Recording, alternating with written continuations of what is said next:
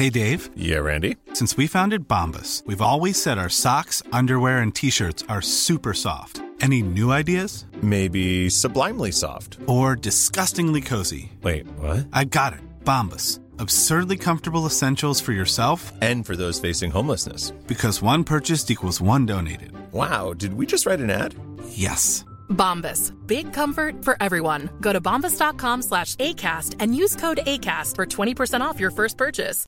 This is Paige, the co-host of Giggly Squad, and I want to tell you about a company that I've been loving, Olive & June. Olive & June gives you everything that you need for a salon-quality manicure in one box. And if you break it down, it really comes out to $2 a manicure, which is absolutely insane. It's also so easy to get salon-worthy nails at home with Olive & June. The difference between how your nails used to look when you did them yourself and now with the Mani system is a complete game changer. The best thing about Olive & June, too, is it's a quick dry. Dries in about 1 minute, lasts for 5 days, and full coverage in up to 1 to 2 coats. Visit oliveandjune.com/perfectmani20 for 20% off your first system. That's oliveandjune.com/perfectmani20 for 20% off your first system.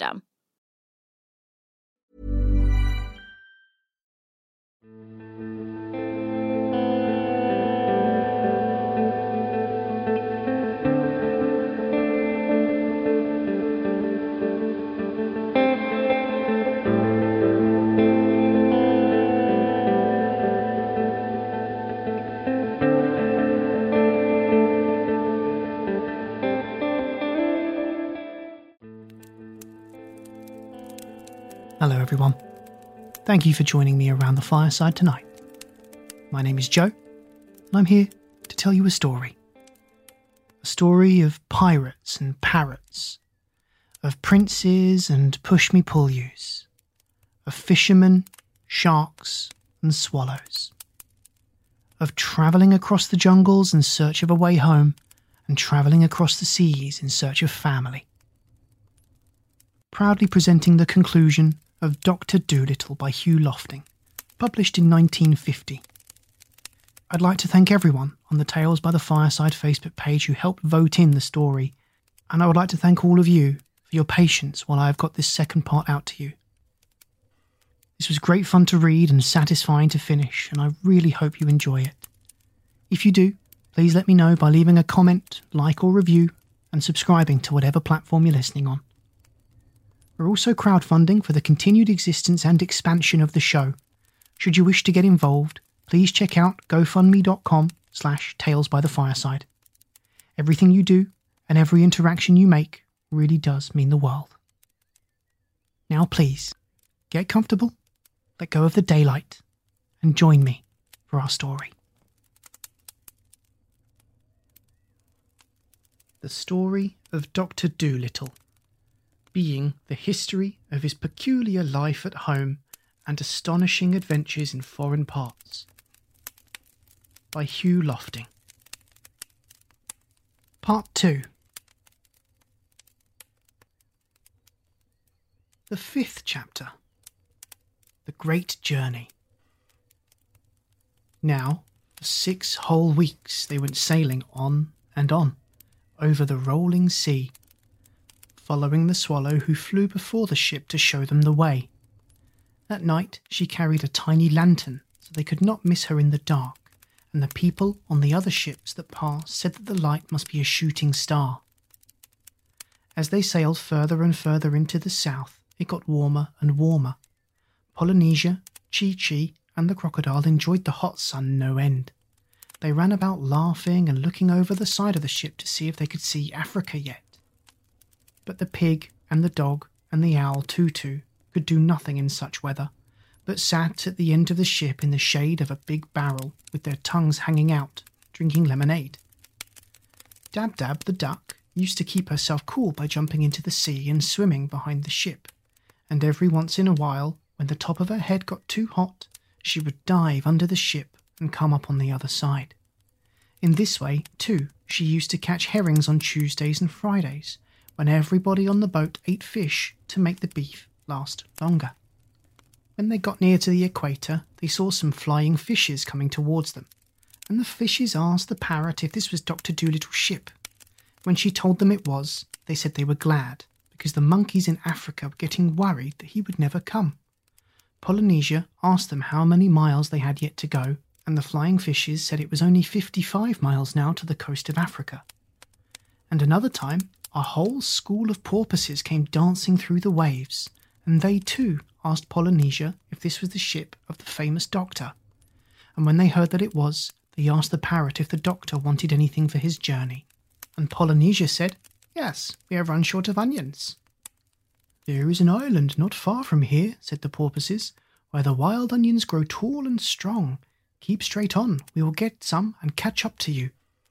So the porpoises dashed away through the sea, and very soon the parrot saw them again coming up behind, dragging the onions through the waves in big nets made of seaweed. The next evening, as the sun was going down, the doctor said, "Get me the telescope, Chi-Chi. Our journey is nearly ended. Very soon we should be able to see the shores of Africa." And about half an hour later, sure enough, they thought they could see something in front that might be land, but it began to get darker and darker, and they couldn't be sure. Then a great storm came up with thunder and lightning. The wind howled, the rain came down in torrents, and the waves got so high they splashed right over the boat. Presently there was a big bang. The ship stopped and rolled over on its side. "What happened?" said the doctor, coming up from downstairs. "I'm not sure," said the parrot, "but I think we're shipwrecked. Tell the duck to get out and see." So Dab-Dab dived right down under the waves, and when she came up, she said they'd struck a rock. There was a big hole in the bottom of the ship.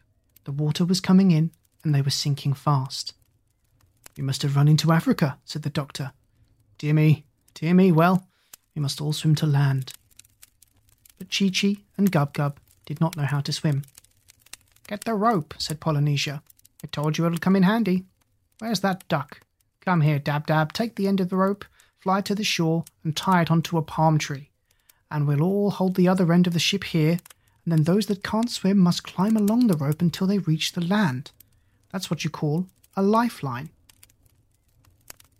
So they all got safely to the shore, some swimming, some flying, and those that climbed along the rope brought the doctor's trunk and handbag with them. But the ship was no good anymore. The big hole in the bottom, and presently the rough sea beat it to pieces on the rocks, and the timbers floated away. Then they all took shelter in a nice dry cave they found, high up in the cliffs, till the storm was over. When the sun came out next morning, they went down to the sandy beach to dry themselves. "Dear old Africa," sighed Polynesia. "It's good to be back. Just think, it'll be 169 years tomorrow since I was here, and it hasn't changed a bit. Same old palm trees, same old red earth, same old black ants. There's no place like home." And the others noticed she had tears in her eyes. She was so pleased to see her country once again. Then the doctor missed his high hat, for it had been blown into the sea during the storm. So Dab-Dab went out to look for it, and presently she saw it, a long way off, floating on the water like a toy boat. When she flew down to get it, she found one of the white mice, very frightened, sitting inside it. "What are you doing here?" asked the duck. "You were told to stay behind in Puddleby." "I didn't want to be left behind," said the mouse. "I wanted to see what Africa was like. I have relatives there, so I hid in the baggage and was brought onto the ship with the hard tack. When the ship sank, I was terribly frightened because I cannot swim far. I swam for as long as I could, but I soon got all exhausted and thought I was going to sink. And then, just at that moment, the old man's hat came floating by, and I got into it because I did not want to be drowned." So the duck took up the hat with the mouse in it and brought it to the doctor on the shore, and they all gathered round to have a look. "That's what you call a stowaway," said the parrot. Presently, when they were looking for a place in the trunk where the white mouse could travel comfortably, the monkey, Chi-Chi, suddenly said, "Shh! I hear footsteps in the jungle." They all stopped talking and listened, and soon a man came down out of the woods and asked them what they were doing there.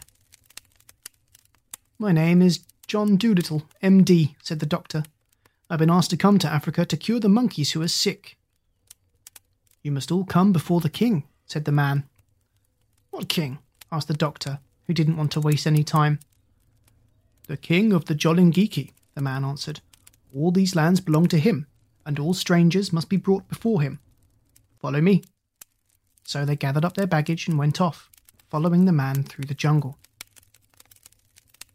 The 6th chapter. Polynesia and the king. When they had gone a little way through the thick forest, they came to a wide clear space, and they saw the king's palace, which was made of mud.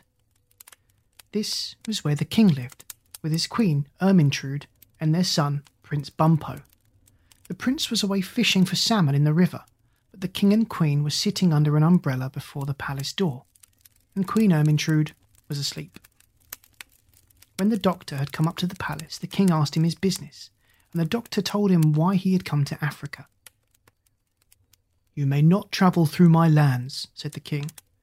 "Many years ago, a white man came to these shores, and I was very kind to him. But after he had dug holes in the ground to get the gold and killed all the elephants to get their ivory tusks, he went away secretly in his ship, without so much as saying thank you. Never again shall a white man travel through the lands of Jolingiki." Then the king turned to some of the men who were standing near and said, "Take away this medicine man with all his animals and lock them up in my strongest prison." So 6 of the men led the doctor and all his pets away and shut them up in a stone dungeon. The dungeon had only one little window, high up in the wall, with bars in it, and the door was strong and thick. Then they all grew very sad, and Gub Gub the pig began to cry, but Chi Chi said he would spank him if he didn't stop all that horrible noise, and he kept quiet. "Are we all here?" asked the doctor, after he had got used to the dim light. "Yes, I think so," said the duck, and started to count them. "Where's Polynesia?" asked the crocodile. "She isn't here." "Are you sure?" said the doctor. "Look again. Polynesia, Polynesia, where are you?" "I suppose she escaped," grumbled the crocodile. "Well, that's just like her. Sneaked off into the jungle as soon as her friends got into trouble."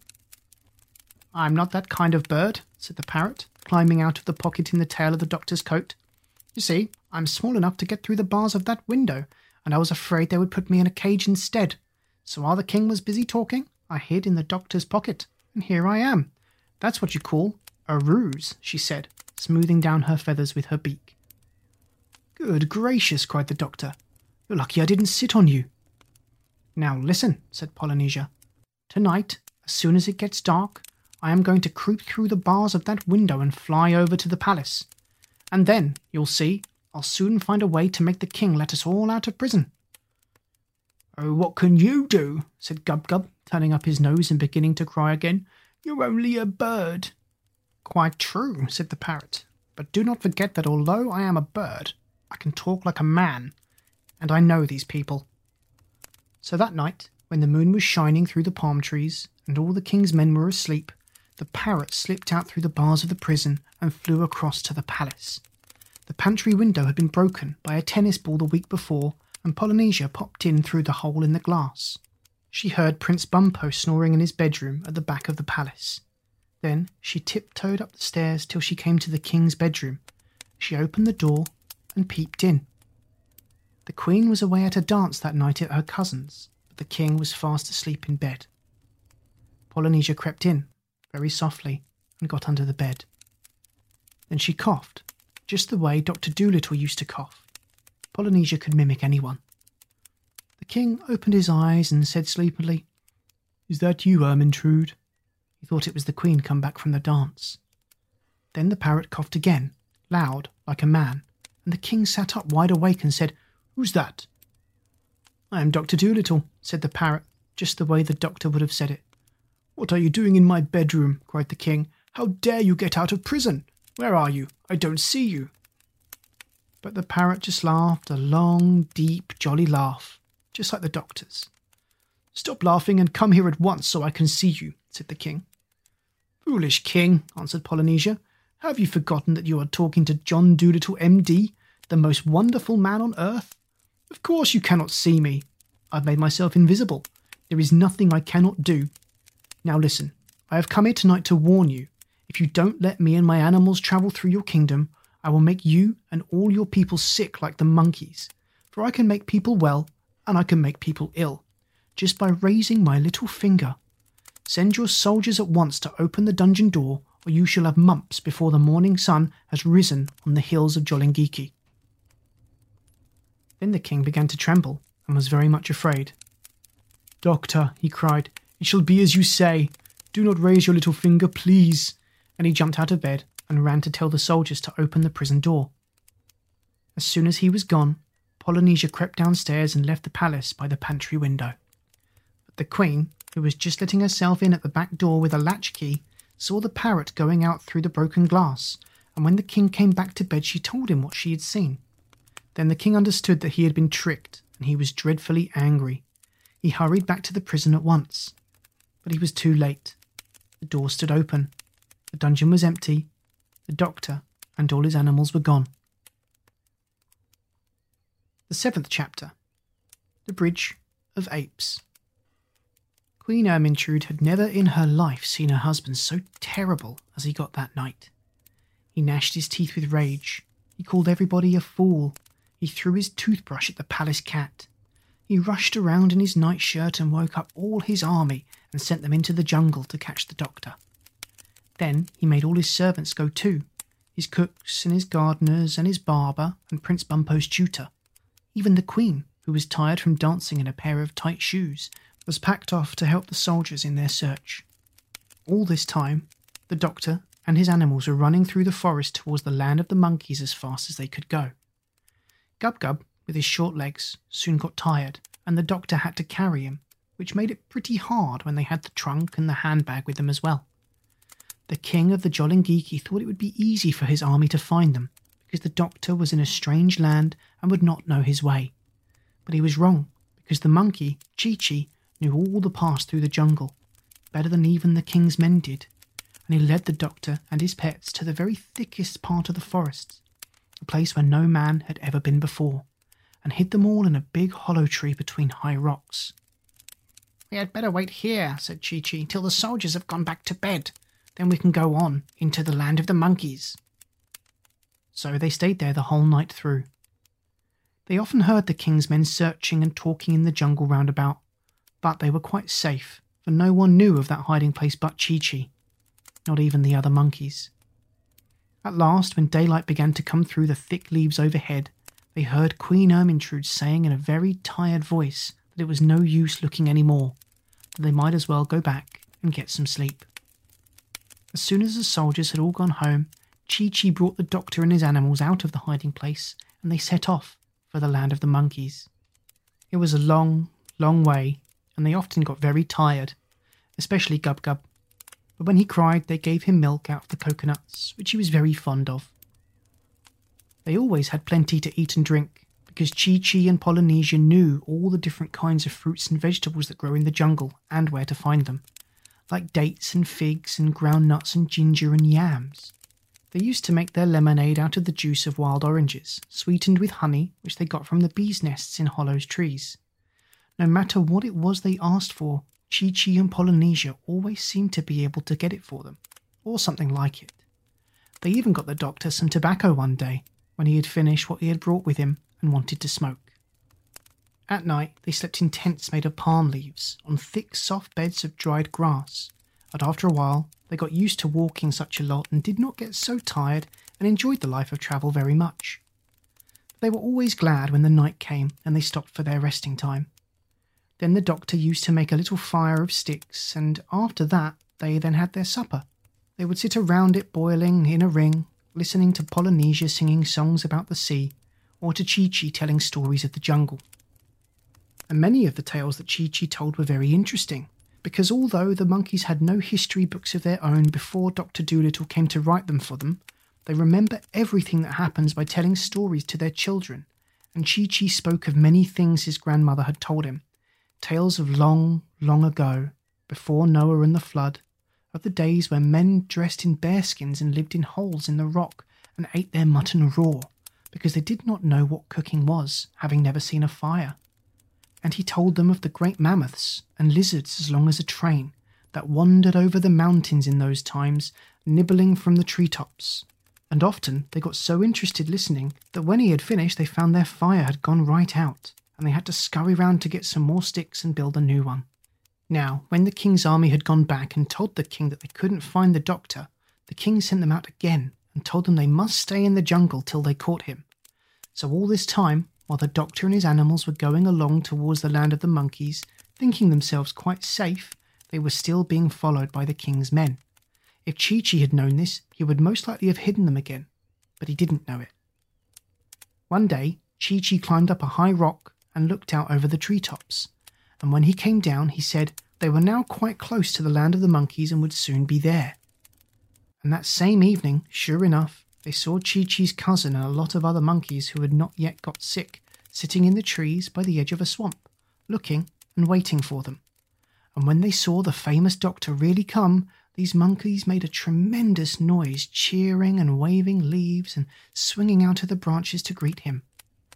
They wanted to carry his bag and his trunk and everything he had, and one of the bigger ones even carried Gub-Gub, who had got tired again. Then two of them rushed on in front to tell the sick monkeys that the great doctor had come at last. But the king's men, who were still following, had heard the noise of the monkeys cheering, and they at last knew where the doctor was and hastened on to catch him. The big monkey carrying Gub-Gub was coming along behind slowly, and he saw the captain of the army sneaking through the trees, so he hurried after the doctor and told him to run. And then they all ran harder than they had ever run in their lives, and the king's men, coming after them, began to run too, and the captain ran hardest of all. Then the doctor tripped over his medicine bag and fell down in the mud, and the captain thought he would surely catch him this time. But the captain had very long ears, though his hair was very short, and as he sprang forward to take hold of the doctor, one of his ears caught fast in a tree, and the rest of the army had to stop and help him. By this time, the doctor had picked himself up, and on they went again, running and running, and Chi-Chi shouted, "It's all right, we haven't got far to go now." But before they could get into the land of the monkeys, they came to a steep cliff with a river flowing below. This was the end of the kingdom of Jolingiki, and the land of the monkeys was on the other side, across the river. And Jip the dog looked down over the edge of the steep, steep cliff and said, "Golly, how are we ever going to get across?" "Oh dear," said Gub-Gub, "the king's men are quite close now. Look at them. I'm afraid we're going to be taken to prison again." And he began to weep.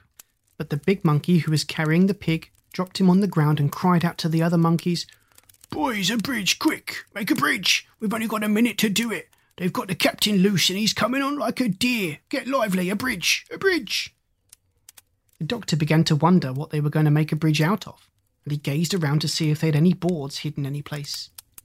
But when he looked back at the cliff, there, hanging across the river, was a bridge all ready for him, made of living monkeys. For while his back was turned, the monkeys, quick as a flash, had made themselves into a bridge just by holding hands and feet. And the big one shouted to the doctor, walk over all of you, hurry!" Gub-Gub was a bit scared, walking on such a narrow bridge at that dizzy height above the river, but he got over all right, and so did all of them. John Dolittle was the last to cross, and just as he was getting to the other side, the king's men came rushing up to the edge of the cliff. Then they shook their fists and yelled with rage, for they saw they were too late. The doctor and all his animals were safe in the land of the monkeys, and the bridge was pulled across to the other side. Then Chi-Chi turned to the doctor and said, "Many great explorers and grey-bearded naturalists have lain long weeks hidden in the jungle waiting to see the monkeys do that trick, but we never let a white man get a glimpse of it before. You are the first to see the famous Bridge of Apes." And the doctor felt very pleased. The 8th chapter. The Leader of the Lions. John Dolittle now became dreadfully, awfully busy. He found hundreds and thousands of monkeys sick. Gorillas, orangutans, chimpanzees, dog-faced baboons, marmosets, grey monkeys, red ones, all kinds. And many had died. The first thing he did was to separate the sick ones from the well ones. Then he got Chi-Chi and his cousin to build him a little house of grass. The next thing, he made all the monkeys who were still well come and be vaccinated. And for 3 days and 3 nights, the the monkeys kept coming from the jungles and the valleys and the hills to the little house of grass, where the doctor sat all day and all night, vaccinating and vaccinating. Then he had another housemaid, a big one, with lots of beds in it, and he put all the sick ones in this house. But so many were sick, there were not enough well ones to do the nursing. So he sent messages to the other animals like the lions and the leopards and the antelopes to come and help with the nursing. But the leader of the lions was a very proud creature, and when he came to the doctor's big house full of beds, he seemed angry and scornful. "Do you dare to ask me, sir?" he said, glaring at the doctor. "Do you dare to ask me? Me, the king of beasts, to wait on a lot of dirty monkeys? Why, I wouldn't even eat them between meals." Although the lion looked very terrible, the doctor tried hard not to seem afraid of him. "Didn't ask you to eat them," he said quietly. "And besides, they're not dirty. They've all had a bath this morning. Your coat looks as though it needs brushing. Badly. Now listen, and I'll tell you something. The day may come when the lions get sick, and if you don't help the other animals now, the lions may find themselves left all alone when they are in trouble. That often happens to proud people." "The lions are never in trouble. They only make trouble," said the leader, turning up his nose, and he stalked away into the jungle, feeling he had been rather smart and clever. Then the leopards got proud too, and said they wouldn't help. And then of course the antelopes, although they were too shy and timid to be rude to the doctor like the lion, they pawed the ground and smiled foolishly and said they had never been nurses before. And now the poor doctor was worried frantic, wondering where he could get help enough to take care of all these thousands of monkeys in bed. But the leader of the lions, when he got back to his den, saw his wife, the queen lioness, come running out to meet him with her hair untidy. "One of the cubs won't eat," she said. "I don't know what to do with him. He hasn't taken a thing since last night." And she began to cry and shake with nervousness, but she was a good mother, even though she was a lioness. So the leader went into his den and looked at his children, two very cunning little cubs lying on the floor, and one of them seemed quite poorly. Then the lion told his wife quite proudly just what he had said to the doctor, and she got so angry she nearly drove him out the den. "You never did have a grain of sense," she screamed. "All the animals from here to the Indian Ocean are talking about this wonderful man, and how he can cure any kind of sickness, and how kind he is, the only man in the whole world who can talk the languages of the animals. And now, when we have a sick baby on our hands, you must go and offend him. You great booby. Nobody but a fool is ever rude to a good doctor, you." And she started pulling her husband's hair. "Go back to that man at once," she yelled, "and tell him you're sorry, and take all the empty-headed lions with you, and those stupid leopards and antelopes, then do everything the doctor tells you. Work, and perhaps he will be kind enough to come home and see the cub later. Now be off. Hurry, I tell you, you're not fit to be a father." And she went into the den next door, where another mother lion lived, and told her all about it. So the leader of the lions went back to the doctor and said, "I happened to be passing this way and thought I'd look in. Got any help yet?" "No," said the doctor, "I haven't, and I'm dreadfully worried." "Help's pretty hard to get these days," said the lion. "Animals don't seem to want to work anymore. You can't blame them in a way. Well, seeing you're in difficulties, I don't mind doing what I can just to oblige you, so long as I don't have to wash the creatures. And I have told all the other hunting animals to come and do their share. The leopards should be here any minute now. Oh, and by the way, we've got a sick cub at home. I don't think there's much in the matter with him myself, but the wife is anxious. If you're around that way this evening, you might take a look at him, will you?" Then the doctor was very happy, for all the lions and the leopards and the antelopes and the giraffes and the zebras, all the animals of the forests and the mountains and the plains came to help him in his work. There were so many of them that he had to send them some away and only keep the cleverest. And now, very soon, the monkeys began to get better. At the end of a week, the big house full of beds were half empty, and the end of the second week, the last monkey had got well. Then the doctor's work was done, and he was so tired he went to bed and slept for 3 days without even turning over. The 9th chapter. The Monkey's Council. Chi-Chi stood outside the doctor's door, keeping everybody awake till he woke up. Then John Dolittle told the monkeys that he must now go back to Puddleby. They were very surprised at this. They had thought he was going to stay with them forever. And that night, all the monkeys got together in the jungle to talk it over. And the chief chimpanzee rose up and said, "Why is it the good man is going away? Is he not happy here with us?" But none of them could answer him. Then the grand gorilla got up and said, "I think we should go to him and ask him to stay. Perhaps if we make him a new house and a bigger bed, and promise him plenty of monkey servants to work for him and make life pleasant for him, perhaps then he will not wish to go." Then Chi-Chi got up, and all the others whispered, "Shh, look, Chi-Chi, the great traveller, is about to speak." And Chi-Chi said to the other monkeys, "My friends, I'm afraid it is useless to ask the doctor to stay. He owes money in Puddleby, and he says he must go back and pay it." And the monkeys asked him, "What is money?" Then Chi-Chi told them that in the land of the white men you could get nothing without money, you could do nothing without money, and that it was almost impossible to live without money.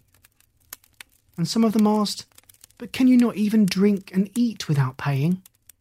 But Chi-Chi shook his head, and he told them that even he, when he was with the organ grinder, had been made to ask the children for money.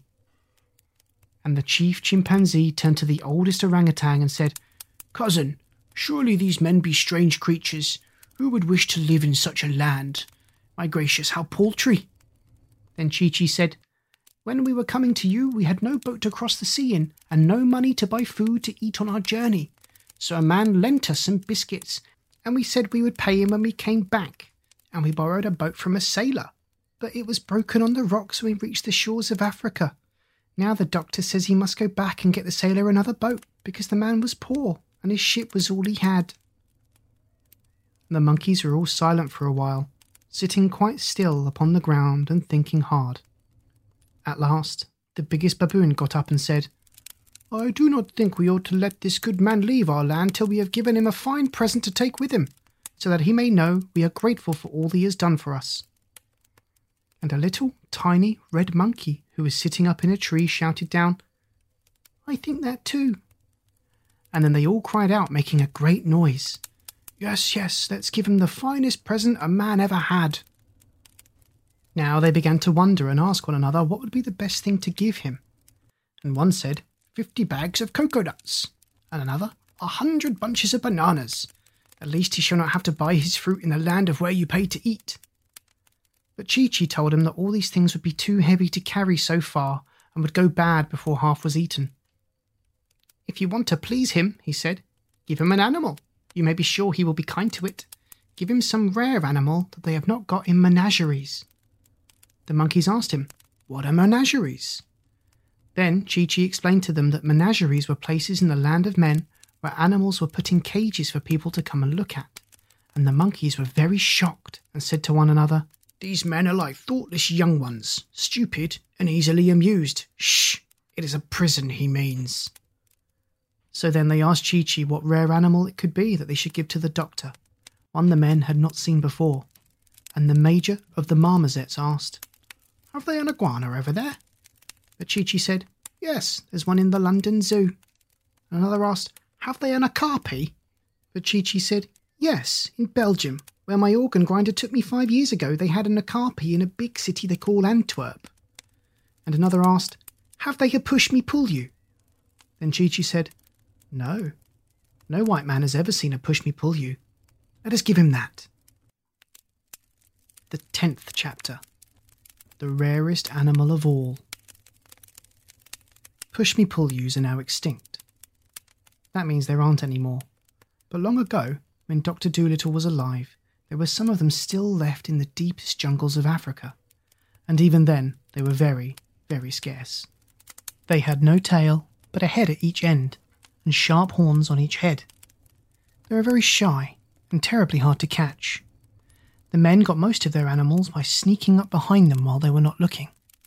But you couldn't do this with the push-me-pull-you, because no matter which way you came towards him, he was always facing you. And besides, only one half of him slept at a time. The other head was always awake and watching. This was why they were never caught and never seen in zoos.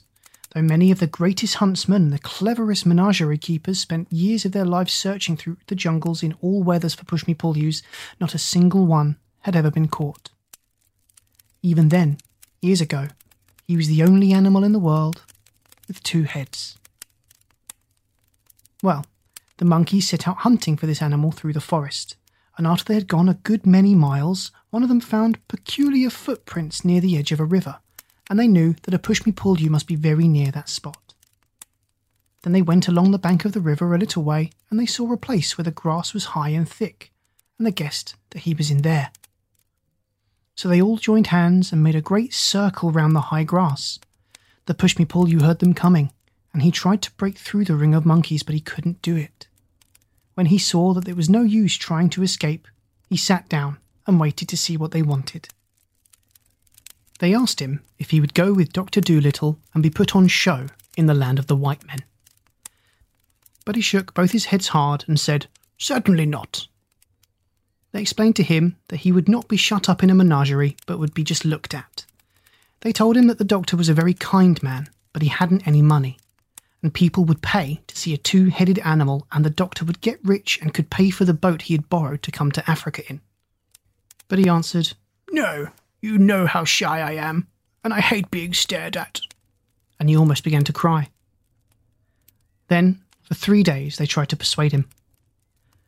And at the end of the 3rd day, he said that he would come with them and see what kind of man the doctor was first. So the monkeys travelled back with the Pushmi-Pullu, and when they came to where the doctor's little house of grass was, they knocked on the door. The duck, who was packing the trunk, said, "Come in." And Chi-Chi very proudly took the animal inside and showed him to the doctor. "What in the world is it?" asked John Dolittle, gazing at the strange creature. "Lord save us," cried the duck. "How does it make up its mind?" "It doesn't look to me as though it had any," said Jip, the dog. "This, doctor," said Chi-Chi, "is the Pushmi-Pullu, the rarest animal of the African jungles, the only 2-headed beast in the world. Take him home with you and your fortune's made. People will pay any money to see him." "But I don't want any money," said the doctor. "Yes, you do," said Dab-Dab the duck. "Don't you remember how we had to pinch and scrape to pay the butcher's bill in Puddleby? And how are you going to get the sailor his new boat, unless we have the money to buy it?" "I was going to make him one," said the doctor. "Oh, do be sensible," cried Dab-Dab. "Where would you get all the wood and the nails to make one with? And besides, what are we going to live on? We shall be poorer than ever when we get back. Chi-Chi's perfectly right. Take the funny-looking thing along. Do." "Well, perhaps there is something in what you say," murmured the doctor. "It certainly would make a nice new kind of pet. But does the, really want to go abroad?" "Yes, I'll go," said the Pushmi-Pullu, who saw at once from the doctor's face that he was a man to be trusted. "You've been so kind to the animals here, and the monkeys tell me that I'm the only one who will do. But you must promise that if I do not like it in the land of the white men, you will send me back." "Why, certainly, of course, said the doctor. "Excuse me, surely you're related to the deer family, are you not?" "Yes," said the Pushmi-Pullu, "to the Abyssinian gazelles and the Asiatic chamois on my mother's side. My father's great-grandfather was the last of the unicorns." "Most interesting," murmured the doctor, and he took a book out of the trunk which Dab-Dab was packing and began turning the pages. "Let us see if Buffon says anything." "I notice," said the duck, "that you only talk with one of your mouths. Can't the other head talk as well?" "Oh, yes," said the Pushmi-Pullu, "but I keep the other mouth for eating, mostly. In that way I can talk while I'm eating without being rude. Our people have always been very polite." When the packing was finished and everything was ready to start, the monkeys gave a grand party for the doctor, and all the animals of the jungle came. And they had pineapples and mangoes and honey and all sorts of good things to eat and drink. After they had all finished eating, the doctor got up and said, "My friends, I am not clever at speaking long words after dinner like some men, and I've just eaten many fruits and much honey. But I wish to tell you that I'm very sad at leaving your beautiful country. Because I have things to do in the land of the white men, I must go. After I've gone, remember never to let the flies settle on your food before you eat it, and do not sleep on the ground when the rains are coming. I hope you'll all live happily ever after." When the doctor stopped speaking and sat down, all the monkeys clapped their hands a long time and said to one another, "Let it be remembered always among our people that he sat and ate with us here under the trees, for surely he is the greatest of men." And the Grand Gorilla, who had the strength of 7 horses in his hairy arms, rolled a great rock up to the head of the table and said, "This stone for all time shall mark the spot." And even to this day, in the heart of the jungle, that stone is still there. And monkey mothers, passing through the forest with their families, still point down at it from the branches and whisper to their children, "Shh, there it is, look, where the good white man sat and ate food with us in the year of the great sickness." Then, when the party was over, the doctor and his pets started out to go back to the seashore. And all the monkeys went with him as far as the edge of their country, carrying his trunk and bags to see him off. The 11th chapter. The Prince. By the edge of the river, they stopped and said farewell. This took a long time, because all those thousands of monkeys wanted to shake John Dolittle by the hand. Afterwards, when the doctor and his pets were going on alone, Polynesia said, "We must tread softly and talk low as we go through the land of the Jolliginki. If the king should hear us, he will send his soldiers to catch us again, for I am sure he is still very angry over the trick I played on him." "What I'm wondering," said the doctor, "is where we're going to get another boat to go home in." "Oh well, perhaps we'll find one lying about on the beach that no one's using. Never lift your foot till you come to the stile, as my father used to say." One day, while they were passing through a very thick part of the forest, Chi-Chi went ahead of them to look for coconuts, and while he was away, the doctor and the rest of the animals who did not know the jungle path so well got lost in the deep woods. They wandered around and around, but could not find their way down to the seashore. Chi-Chi, when he could not see them anywhere, was terribly upset. He climbed high trees and looked out from the top branches to try and see the doctor's high hat. He waved and shouted, he called to all the animals by name, but it was no use. They seemed to have disappeared altogether. Indeed, they had lost their way very badly. They had strayed a long way off the path, and the jungle was so thick with bushes and creepers and vines that sometimes they could hardly move at all, and the doctor had to take out his pocket knife and cut his way along. They stumbled into wet, boggy places. They got all tangled up in thick, convolvulus runners. They scratched themselves on thorns, and twice they nearly lost the medicine bag in the underbrush. There seemed to be no end to their troubles, and nowhere could they come upon a path. At last, after blundering about like this for many days, getting their clothes torn and their faces covered with mud, they walked right in the king's back garden by mistake. The king's men came running up at once and caught them. But Polynesia flew into a tree in the garden without anybody seeing her and hid herself. The doctor and the rest were taken before the king. "Aha!" cried the king. "So you are caught again. This time you shall not escape. Take them all back to prison and put double locks on the door.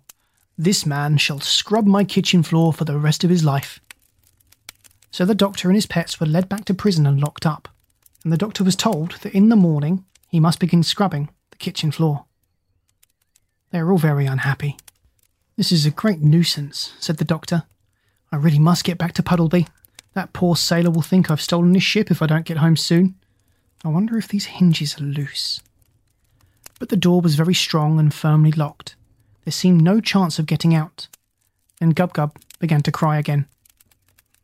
All this time Polynesia was sitting up in the tree in the palace garden. She was saying nothing and blinking her eyes. This was always a very bad sign with Polynesia. Whenever she said nothing and blinked her eyes, it meant that somebody had been making trouble, and she was thinking out some way to put things right. People who made trouble for Polynesia or her friends were nearly always sorry for it afterwards. Presently, she spied Chi-Chi swinging through the trees, still looking for the doctor. When Chi-Chi saw her, he came into her tree and asked her what had become of him. "The doctor and all the animals have been caught by the king's men and locked up again," whispered Polynesia. "We lost our way in the jungle and blundered into the palace garden by mistake." "But you couldn't guide them?" asked Chi-Chi, and he began to scold the parrot for letting them get lost while he was away looking for coconuts. "It was all that stupid pig's fault," said Polynesia. "He would keep running off the path hunting for ginger roots, and I was kept so busy catching him and bringing him back that I turned to the left instead of to the right when we reached the swamp. Shh, look, there's Prince Bumpo coming into the garden. He mustn't see us. Don't move, whatever you do. And there, sure enough, was Prince Bumpo, the king's son, opening the garden gate. He carried an ill-looking dog under his arm. He came strolling down the gravel walk, humming a sad song, till he reached a stone seat under the tree where the parrot and the monkey were hiding. Then he lay down on the seat and began stroking the dog. Chi-Chi and Polynesia watched him, keeping very quiet and still. "If only my little dog were well again," said he, with a pained look in his eyes. Then the parrot, talking in a small, high voice like a little girl, said aloud, "Bumpo, someone might be able to make thine little dog well again, perchance." The king's son started up off the seat and looked all around. "What's this I hear?" he cried. "Methought the sweet music of a fairy's silver voice rang out from yonder bower. Strange." "Worthy prince," said Polynesia, keeping very still so Bumpo couldn't see her, "thou sayest wing words of truth, for 'tis I, Tripstinka, queen of the fairies, and I speak to thee. I'm hiding in a rosebud." "Oh, tell me, fairy queen," cried Bumpo, clasping his hands in joy, "who is it to save my little dog?" "In thy father's prison," said the parrot, "there lies a famous wizard, John Dolittle by name. Many things he knows of medicine and magic, and mighty deeds has he performed. Yet thy kingly father leaves him languishing long and lingering hours. Go to him, brave Bumpo, secretly, when the sun has set, and behold, thou shalt see thine pet restored. I have said enough. I must now go back to Fairyland. Farewell." "Farewell," cried the prince. "1,000 thanks, good Tripstinka." And he sat down again on the seat with a smile upon his face, waiting for the sun to set. The 12th chapter. Medicine and Magic. Very, very quietly, making sure that no one could see her, Polynesia then slipped out at the back of the tree and flew across to the prison. She found Gub-Gub poking his nose through the bars of the window, trying to sniff the cooking smells that came from the palace kitchen. She told the pig to bring the doctor to the window because she wanted to speak to him. So Gub-Gub went and woke the doctor, who was taking a nap. "Listen," whispered the parrot, when John Dolittle's face appeared. "Prince Bumpo is coming here tonight to see you, and you've got to find a way to save his little dog. But be sure to make him promise you first that he will open the prison door and find a ship for you to cross the sea in." "This is all very well," said the doctor, "but it all depends on what's wrong with the dog. We shall have to take a look at him before we can make any promises." "I don't know anything about that," said Polynesia impatiently, "but you must do it. Think of a way. You've got plenty of medicines left in the bag. He'll do anything if you heal his dog. It's your only way to get out of prison." "Well, I suppose it might be possible," said the doctor. "Let me see." And he went over to his medicine bag, murmuring something about, "Oh no, this is for... yes, perhaps this." Well, that night, Prince Bumpo came secretly to the doctor in prison and said to him, "I am an unhappy prince. Years ago I found this poor dog on the seashore, and I have looked after him ever since. We have become family, friends, and companions. Now he is very sick, and I entreat you to heal him. You are a great man of medicine and magic. Please, is there something you can do?" He held out the dog to the doctor and laid him on the floor. Poor thing was limp and breathing raggedly. "I would give you half my kingdom or anything you ask." "Prince Bumpo, I can certainly try, but I must examine him first." "Well, that's all right. Come here by the light. Oh, but before I do anything, you must first go down to the beach and get a ship ready, with food in it, to take me across the sea. Do not speak a word of this to anyone, and when I have done as you ask, you must let me and all my animals out of prison. Promise by the crown of Jolangiki." So the prince promised and went away to get a ship ready at the seashore. When he came back and said that it was done, the doctor was already hard at work treating the poor little canine. He was administering ointments and rubs, and the little dog already seemed to be responding more to sound. And then, after a long while, Just as the prince had started muttering to himself that it wasn't going to work, the little dog perked up, gave a small whimper of relief, and opened his eyes and looked at the prince. The prince jumped for joy and ran over to the small creature, now feebly wagging its tail. He sang for joy and began dancing all around the prison, but the doctor asked him not to make so much noise about it, and when he had closed his medicine bag in a hurry, he told him to open the prison door. The prince, taking a bunch of copper keys from his pocket, undid the great double locks, and the doctor with all his animals ran as fast as they could down to the seashore while Bumpo leaned against the wall of the empty dungeon, smiling after them happily, his little dog in his arms wagging its tail. When they came to the beach, they saw Polynesia and Chi-Chi waiting for them on the rocks near the ship. Then the Push-Me-Pull-You, the White Mouse, Gub-Gub, Dab-Dab, Jip, and the Owl Tutu went on the ship with the doctor, but Chi-Chi, Polynesia, and the crocodile stayed behind because Africa was their proper home, the land where they were born. And when the doctor stood upon the boat, he looked over the side across the water, and then he remembered that they had no one with them to guide them back to Puddleby.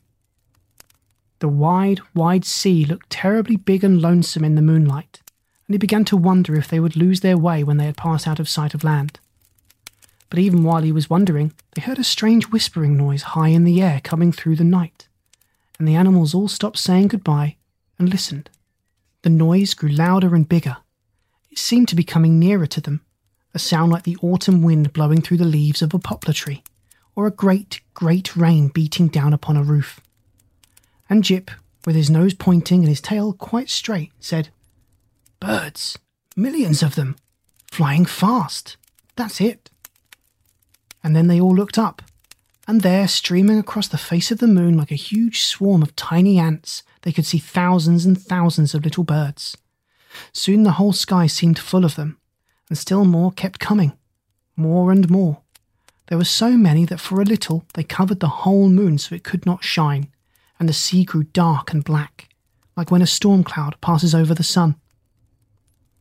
And presently all these birds came down close, skimming over the water and the land, and the night sky was left clear above, and the moon shone as before. Still never a call nor a cry nor a song they made, no sound but this great rustling of feathers which grew greater now than ever. When they began to settle on the sands along the ropes of the ship, anywhere and everywhere except the trees, the doctor could see they had blue wings and white breasts and very short feathered legs. And as soon as they all had found a place to sit, suddenly there was no noise left anywhere. All was quiet, all was still.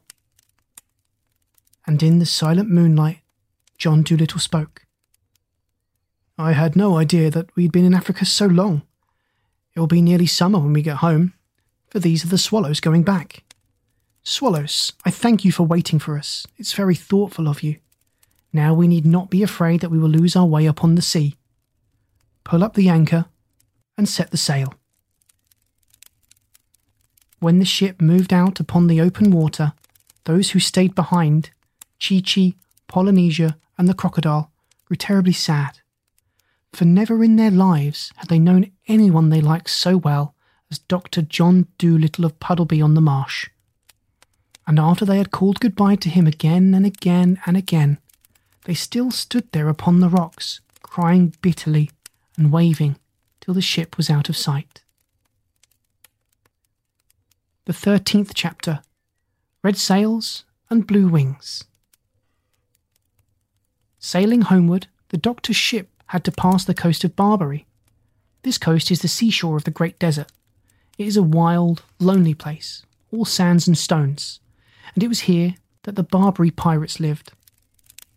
These pirates, a bad lot of men, used to wait for sailors to be shipwrecked on their shores, and often, if they saw a boat passing, they would come out in their fast-sailing ships and chase it. When they caught a boat like this at sea, they would steal everything on it, and after they had taken the people off, they would sink the ship and sail back to Barbary singing songs and feeling proud of the mischief they had done. Then they used to make the people they had caught write home to their friends for money, and if the friends sent no money, the pirates often threw the people into the sea. Now, one sunshiny day, the doctor and Dab Dab were walking up and down on the ship for exercise. A nice fresh wind was blowing the boat along, and everybody was happy. Presently, Dab Dab saw the sail of another ship a long way behind them on the edge of the sea. It was a red sail. "I don't like the look of that sail," said Dab Dab. "I have a feeling it isn't a friendly ship. I'm afraid there is more trouble coming to us." Jip, who was lying near taking a nap in the sun, began to growl and talk in his sleep. "I smell roast beef cooking," he mumbled. "Underdone roast beef, with brown gravy over it." "Good gracious," cried the doctor. "What's the matter with that dog? Is he smelling in his sleep as well as talking?" "I suppose he is," said Dab Dab. "All dogs can smell in their sleep." "But what is he smelling?" asked the doctor. "There's no roast beef cooking on our ship."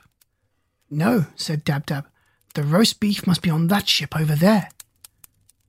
"But that's 10 miles away," said the doctor. "He couldn't smell that far, surely."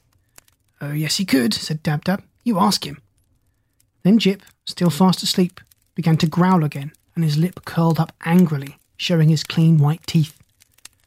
"I smell bad men," he growled. "The worst men I've ever smelt. I smell trouble. I smell a fight. 6 bad scoundrels fighting against one brave man. I want to help him. Oof." Then he barked, loud, and woke himself up with a surprised look on his face. "See," cried Dab Dab, "the boat is nearer now. You can count its 3 big sails, all red. Whoever it is, they're coming after us. I wonder who they are." "They are bad sailors," said Jip, "and their ship is very swift. They are surely the pirates of Barbary." "Well, we must put up more sails on our boat," said the doctor, "so we can go faster and get away from them. Run downstairs, Jip, and fetch me all the sails you see." The dog hurried downstairs and dragged up every sail he could find. But even when all these were put up on the mast to catch the wind, the boat did not go nearly as fast as the pirates, which kept coming on behind, closer and closer. "This is a poor ship the prince gave us," said Gub Gub the pig. "The slowest he could find, I should think. Might as well try to win a race in a soup tureen as hope to get away from them in this old barge. Look how near they are now.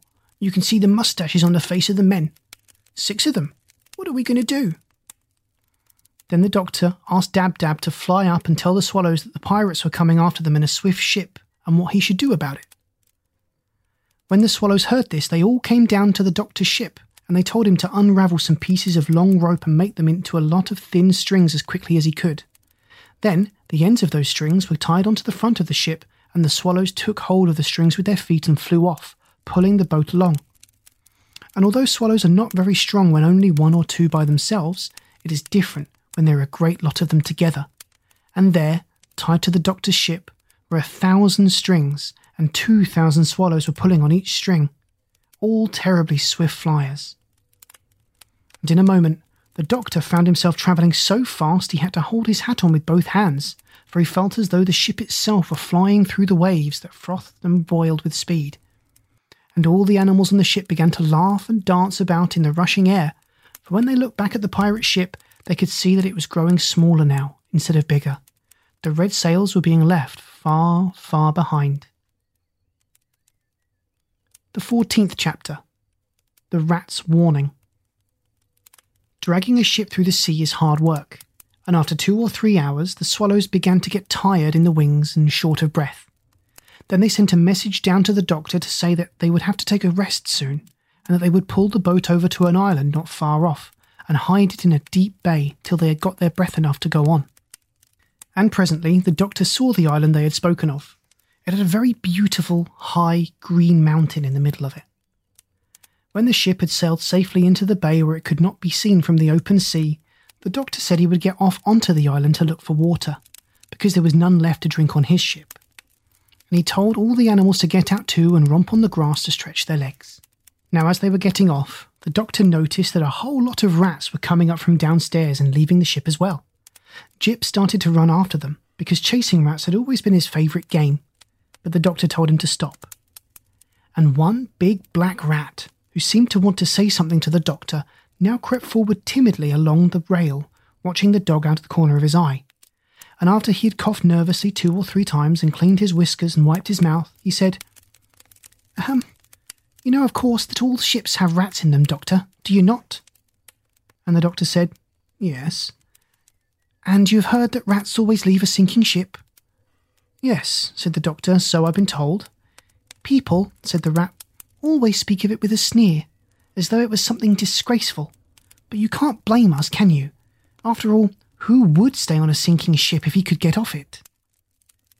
It's very natural, said the doctor. Very natural. I quite understand.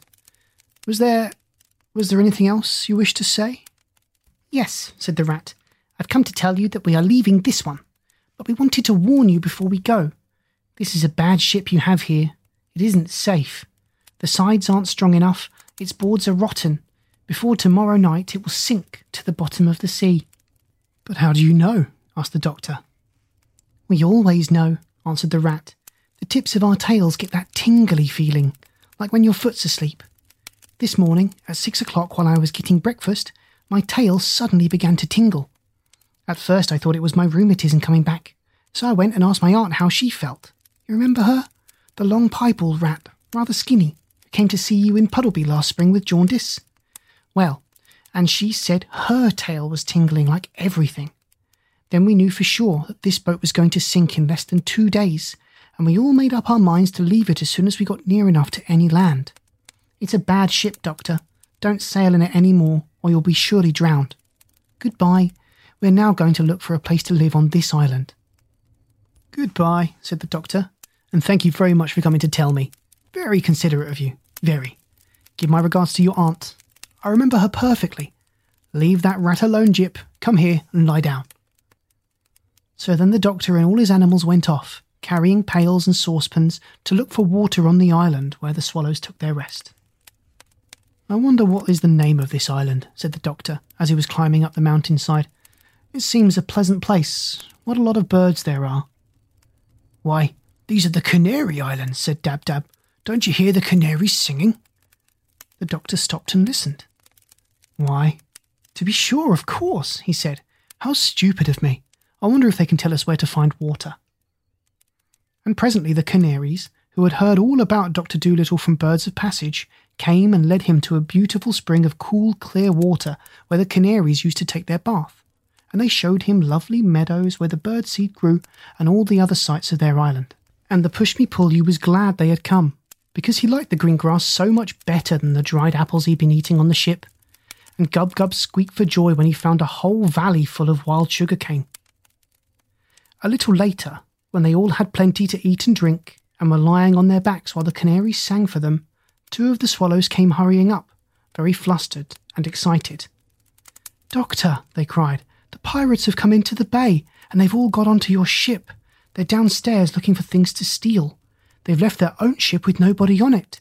If you hurry and come down to the shore, you can get onto their ship, which is very fast, and escape, but you'll have to hurry. That's a good idea, said the doctor. Splendid. And he called his animals together at once, said goodbye to the canaries and ran down to the beach. When they reached the shore, they saw the pirate ship with 3 red sails standing in the water, and, just as the swallows had said, there was nobody on it. All the pirates were downstairs in the doctor's ship looking for things to steal. So John Dolittle told his animals to walk very softly, and they all crept onto the pirate ship. The 15th chapter. The Barbary Dragon. Everything would have gone all right if the pig had not caught a cold in his head while eating the damp sugar cane on the island. This is what happened. After they had pulled up the anchor without a sound and were moving the ship very, very carefully out of the bay, Gub-Gub suddenly sneezed so loud that the pirates on the other ship came rushing upstairs to see what the noise was. As soon as they saw that the doctor was escaping, they sailed the other boat right across the entrance to the bay so that the doctor could not get out into the open sea. Then the leader of these bad men, who called himself Ben Ali, the dragon, shook his fist at the doctor and shouted across the water, "Ha ha! You are caught, my fine friend. You are going to run off in my ship, eh? But you are not a good enough sailor to beat Ben Ali, the Barbary Dragon. I want that duck you've got, and the pig too. We'll have pork chops and roast duck for supper tonight, and before I let you go home, you must make your friend send me a trunk full of gold." Poor Gub-Gub began to weep, and Dab-Dab made ready to fly to save her life. But the owl Tutu whispered to the doctor, "Keep him talking, doctor. Be pleasant to him. Our old ship is bound to sink soon. The rat said it would be at the bottom of the sea before tomorrow night, and the rats are never wrong. Be pleasant till the ship sinks under him. Keep him talking." "What, until tomorrow night?" said the doctor. "I'll do my best. Let me see. What shall I talk about?" "Oh, let them come on," said Jip. "We can fight the dirty rascals. There are only 6 of them. Let them come on. I'd love to tell that collie next door when we get home that I'd bitten a real pirate. Let them come. We can fight them." "But they have pistols and swords," said the doctor. "No, that would never do. I must talk to him. Look here, Ben Ali." But before the doctor could say any more, the pirates began to sail the ship nearer, laughing with glee and saying one to another, "Who shall be the first to catch the pig?" Poor Gub-Gub was dreadfully frightened, and the Push-Me-Pull-You began to sharpen his horns for a fight by rubbing them on the mast of the ship, while Jip kept springing into the air and barking and calling Ben Ali bad names in dog language. But presently, something seemed to go wrong with the pirates. They stopped laughing and cracking jokes. They looked puzzled. Something was making them uneasy. Then Ben Ali, staring down at his feet, suddenly bellowed out, "Thunder and lightning, men, the boat's leaking!" And then the other pirates peered over the side and saw that the boat was indeed getting lower and lower in the water. And one of them said to Ben Ali, "But surely if this old boat was sinking, we should see the rats leaving it." And Jip shouted across from the other ship, "You great duffers, there are no rats there to leave. They left 2 hours ago, ha ha! To you, my fine friends." But of course, the men did not understand him. Soon the front end of the ship began to go down faster and faster, till the boat looked almost as though it was standing on its head, and the pirates had to cling to the rails and the masts and the ropes and anything to keep from sliding off. Then the sea rushed roaring in through all the windows and the doors, and at last the ship plunged right down to the bottom of the sea, making a dreadful gurgling sound, and the 6 bad men were left bobbing about in the deep water of the bay. Some of them started to swim for the shores of the island, while the others came and tried to get onto the boat where the doctor was, but Jip kept snapping at their noses, so they were afraid to climb up the side of the ship. Then suddenly they all cried out in great fear, "The sharks! The sharks are coming! Let us get onto the ship before they eat us! Help! Help! The sharks!" And now the doctor could see, all over the bay, the backs of big fishes swimming swiftly through the water. And one great shark came near to the ship. Poking his nose out of the water, he said to the doctor, "Are you John Dolittle, the famous animal doctor?" "Yes," said John Dolittle, "that's my name." "Well," said the shark, "we know these pirates to be a bad lot, especially Ben Ali. If they are annoying you, we will gladly eat them up for you, and then you won't be troubled any more." "Thank you," said the doctor. "This is really most attentive, but I don't think it will be necessary to eat them. Don't let any of them reach the shore until I tell you. Just keep swimming about, will you? And please make Ben Ali swim over here, that I may talk to him." So the shark went off and chased Ben Ali over to the doctor. "Listen, Ben Ali," said John Dolittle, leaning over the side. "You have been a very bad man, and I understand that you've killed many people. These good sharks here have just offered to eat you up for me, and 'twould indeed be a good thing if the seas were rid of you. But if you'll promise to do as I tell you, I will let you go in safety." "What must I do?" asked the pirate, looking down sideways at the big shark who was smelling his leg under the water. "You must kill no more people," said the doctor. "You must stop stealing. You must never sink another ship. You must give up being a pirate altogether." "But what shall I do then?" asked Ben Ali. "How shall I live?" "You and all your men must go onto this island and be birdseed farmers," the doctor answered. "You must grow birdseed for the canaries." The Barbary dragon turned pale with anger. "Grow birdseed?" he groaned in disgust. "Can't I be a sailor?" "No," said the doctor, "you cannot. You've been a sailor long enough, and sent many stout ships and good men to the bottom of the sea. For the rest of your life you must be a peaceful farmer. The shark is waiting. Do not waste any more of his time. Make up your mind." "Thunder and lightning," Ben Ali muttered. "Birdseed." Then he looked down into the water again and saw the great fish smelling his other leg. "Very well," he said sadly. "We'll be farmers. And remember," said the doctor, "that if you do not keep your promise, if you start killing and stealing again, I shall hear of it, because the canaries will come and tell me, and be very sure that I will find a way to punish you. For though I may not be able to sail a ship as well as you, So long as the birds and the beasts and the fishes are my friends, I do not have to be afraid of a pirate chief, even though he call himself the Dragon of Barbary. Now go, be a good farmer, and live in peace." Then the doctor turned to the big shark and waving his hand, he said, "All right, let them swim safely to the land." The 16th chapter. Tutu, the Listener. Having thanked the sharks again for their kindness, the doctor and his pet set off once more on their journey home in the swift ship with the 3 red sails. As they moved out into the open sea, the animals all went downstairs to see what their new boat was like inside, while the doctor leant on the rail at the back of the ship with a pipe in his mouth, watching the Canary Islands fade away in the blue dusk of the evening. While he was standing there, wondering how the monkeys were getting on, and what his garden would look like when he got back to Puddleby, Dab-Dab came tumbling up the stairs, all smiles and full of news. "Doctor," she cried, "this ship of the pirates is simply beautiful, absolutely. The beds downstairs are made of primrose silk, with hundreds of big pillows and cushions.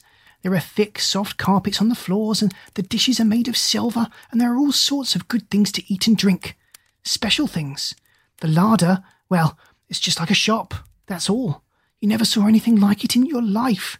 Just think, they kept 5 different kinds of sardines, those men. Come and look. Oh, and we found a little room down there with the door locked, and we're all crazy to get in and see what's inside. Jip said it must be where the pirates kept their treasure, but we can't open the door. Come down and see if you can let us in." So the doctor went downstairs and he saw that it was indeed a beautiful ship. He found the animals gathered round a little door, all talking at once, trying to guess what was inside. The doctor turned the handle, but it wouldn't open. Then they all started to hunt for the key. They looked under the mat, they looked under all the carpets, they looked in all the cupboards and drawers and lockers, in the big chests in the ship's dining room. They looked everywhere. While they were doing this, they discovered a lot of new and wonderful things that the pirates must have stolen from other ships. Cashmere shawls as thin as a cobweb, embroidered with flowers of gold, jars of fine tobacco from Jamaica, carved ivory boxes full of Russian tea, an old violin with a string broken and a picture on the back, a set of big chessmen carved out of coral and amber, a walking stick which had a sword inside it when you pulled the handle, 6 wine glasses with turquoise and silver round the rims, and a lovely great sugar bowl made of mother of pearl. But nowhere in the whole boat could they find a key to fit that lock. So they all came back to the door, and Jip peered through the keyhole, but something had been stood against the wall on the inside and he could see nothing. While they were standing around, wondering what they should do, the owl, Tutu, suddenly said, "Shush, listen, I do believe there's someone in there." They all kept still a moment. Then the doctor said, "You must be mistaken, Tutu. I don't hear anything." "I am sure of it," said the owl. "Shh, there it is again, don't you hear that?" "No, I do not," said the doctor. "What kind of sound is it?" "I hear the noise of someone putting his hand in his pocket," said the owl. "But that makes hardly any sound at all," said the doctor. "You couldn't hear that out here." "Pardon me, but I can," said Tutu. "I tell you there is someone on the other side of that door putting his hand in his pocket. Almost everything makes some noise, if your ears are only sharp enough to catch it. Bats can hear a mole walking in his tunnel under the earth, and they think they're good hearers. But we owls can tell you, using only one ear, the colour of a kitten from the way it winks in the dark." "Well, well," said the doctor. "You surprise me. That's very interesting. Listen again and tell me what he's doing now." "I'm not sure yet," said Tutu, "if it's a man at all. Maybe it's a woman. Lift me up and let me listen at the keyhole and I'll soon tell you." So the doctor lifted the owl up and held him close to the lock of the door. After a moment, Tutu said, "Now he's rubbing his face with his left hand. It's a small hand and a small face. Might be a woman. No, now he pushes his hair back off his forehead. It's a man all right." "Women sometimes do that," said the doctor. "True," said the owl, "but when they do, their long hair makes quite a different sound. Shh, make that fidgety pig keep still. Now all hold your breath a moment so I can listen well. This is very difficult, what I'm doing now, and the pesky door is so thick. Everybody quite still. Shut your eyes and don't breathe." Tutu leaned down and listened again very hard and long. At last he looked up into the doctor's face and said, The man in there is quite unhappy. He weeps. He has taken care not to blubber or sniffle, lest we should find out that he is crying, but I heard, quite distinctly, the sound of a tear falling on his sleeve. How do you know that wasn't a drop of water falling off the ceiling on him? Asked Gub-Gub. Pshaw, such ignorance, sniffed Tutu. A drop of water falling off the ceiling would have made 10 times as much noise. Well, said the doctor, if the poor fellow's unhappy, we've got to get in and see what's the matter with him. Find me an axe and I'll chop the door down. The 17th chapter. The Ocean Gossips. Right away an axe was found, and the doctor soon chopped a hole in the door big enough to clamber through. At first he could see nothing at all. It was so dark inside, so he struck a match. The room was quite small. No windows, the ceiling low. For furniture there was only one little stool. All round the room big barrels stood against the walls, fastened at the bottom so they wouldn't tumble with the rolling of the ship. And above the barrels, pewter jugs of all sizes hung from wooden pegs. There was a strong, winey smell, and in the middle of the floor sat a little boy, about 8 years old, crying bitterly. I declare it's the pirates' rum room, said Jip in a whisper. Yes, very rum, said Gub-Gub. The smell makes me giddy. The little boy seemed rather frightened to find a man standing there before him and all those animals staring in through the hole in the broken door. But as soon as he saw John Dolittle's face by the light of the match, he stopped crying and got up. You aren't one of those pirates, are you? He asked. And when the doctor threw back his head and laughed long and loud, the little boy smiled too and came and took his hand. You laugh like a friend, he said, not like a pirate. Could you tell me where my uncle is? I'm afraid I can't, said the doctor. When did you see him last? It was the day before yesterday, said the boy. I and my uncle were out fishing in our little boat when the pirates came and caught us. They sunk our fishing boat and brought us both on this ship. They told my uncle that they wanted him to be a pirate like them, for he was clever at sailing a ship in all weathers. But he said he didn't want to be a pirate because killing people and stealing was no work for a good fisherman to do. Then the leader, Ben Ali, got very angry and gnashed his teeth and said they would throw my uncle into the sea if he didn't do as they said. They sent me downstairs, and I heard the noise of a fight going on above. And when they let me come up again the next day, my uncle was nowhere to be seen. I asked the pirates where he was, but they wouldn't tell me. I am very much afraid they threw him into the sea and drowned him. And the little boy began to cry again. Well, now, wait a minute, said the doctor. Don't cry. Let's go and have tea in the dining room and we'll talk it over. Maybe your uncle is quite safe all the time. You don't know that he was drowned, do you? And that's something. Perhaps we can find him for you. But first we'll go and have tea with strawberry jam, and we'll see what can be done. All the animals had been standing around listening with great curiosity, and when they had gone into the ship's dining room and were having tea, Dab-Dab came up behind the doctor's chair and whispered, Ask the porpoises if the boy's uncle was drowned. They'll know. All right, said the doctor, taking a second piece of bread and jam. What are those funny clicking noises you're making with your tongue? Asked the boy. Oh, I just said a couple of words in duck language, the doctor answered. This is Dab-Dab. What are my pets? I didn't even know that ducks had a language, said the boy. Are all these other animals your pets too? What is that strange-looking thing with 2 heads? Shh, the doctor whispered. That is the push-me-pull-you. Don't let him see we're talking about him. He gets so dreadfully embarrassed. Tell me, how did you come to be locked up in that little room? The pirates shut me in there when they were going off to steal things from another ship. When I heard someone chopping on the door, I didn't know who it could be. I was very glad to find it was you. Do you think you'll be able to find my uncle for me? Well, we're going to try very hard, said the doctor. Now, what was your uncle like to look at? He had red hair, the boy answered, very red hair, and the picture of an anchor tattooed on his arm. He was a strong man, a kind uncle, and the best sailor in the South Atlantic. His fishing boat was called the Saucy Sally, a cutter-rigged sloop. What's a cutter-rigged sloop? Whispered Gub-Gub, turning to Jip. Shh, that's the kind of ship the man had, said Jip. Keep still, can't you? Oh, said the pig, is that all? I thought it was something to drink. So the doctor left the boy to play with the animals in the dining room and went upstairs to look for passing porpoises. And soon a whole school came dancing and jumping through the water on their way to Brazil. When they saw the doctor leaning on the rail of his ship, they came over to see how he was getting on. and the doctor asked them if they'd seen anything of a man with red hair and an anchor tattooed on his arm. "Do you mean the master of the Saucy Sally?" asked the porpoises. "Yes," said the doctor, "that's the man. Has he been drowned?" "His fishing sloop was sunk," said the porpoises, "for we saw it lying on the bottom of the sea, but there was nobody inside it because we went in and looked." "His little nephew is on the ship with me here," said the doctor, "and he's terribly afraid that the pirates threw his uncle into the sea. Would you be so good as to find out for me for sure whether he has been drowned or not?" "Oh, he isn't drowned," said the porpoises. "If he were, we would be sure to have heard of it from the deep-sea decapods. We hear all the saltwater news. The shellfish call us the ocean gossips. No, tell the little boy that we are sorry we do not know where his uncle is, but we are quite certain he hasn't been drowned in the sea." So the doctor ran downstairs with the news and told the nephew, who clapped his hands with happiness.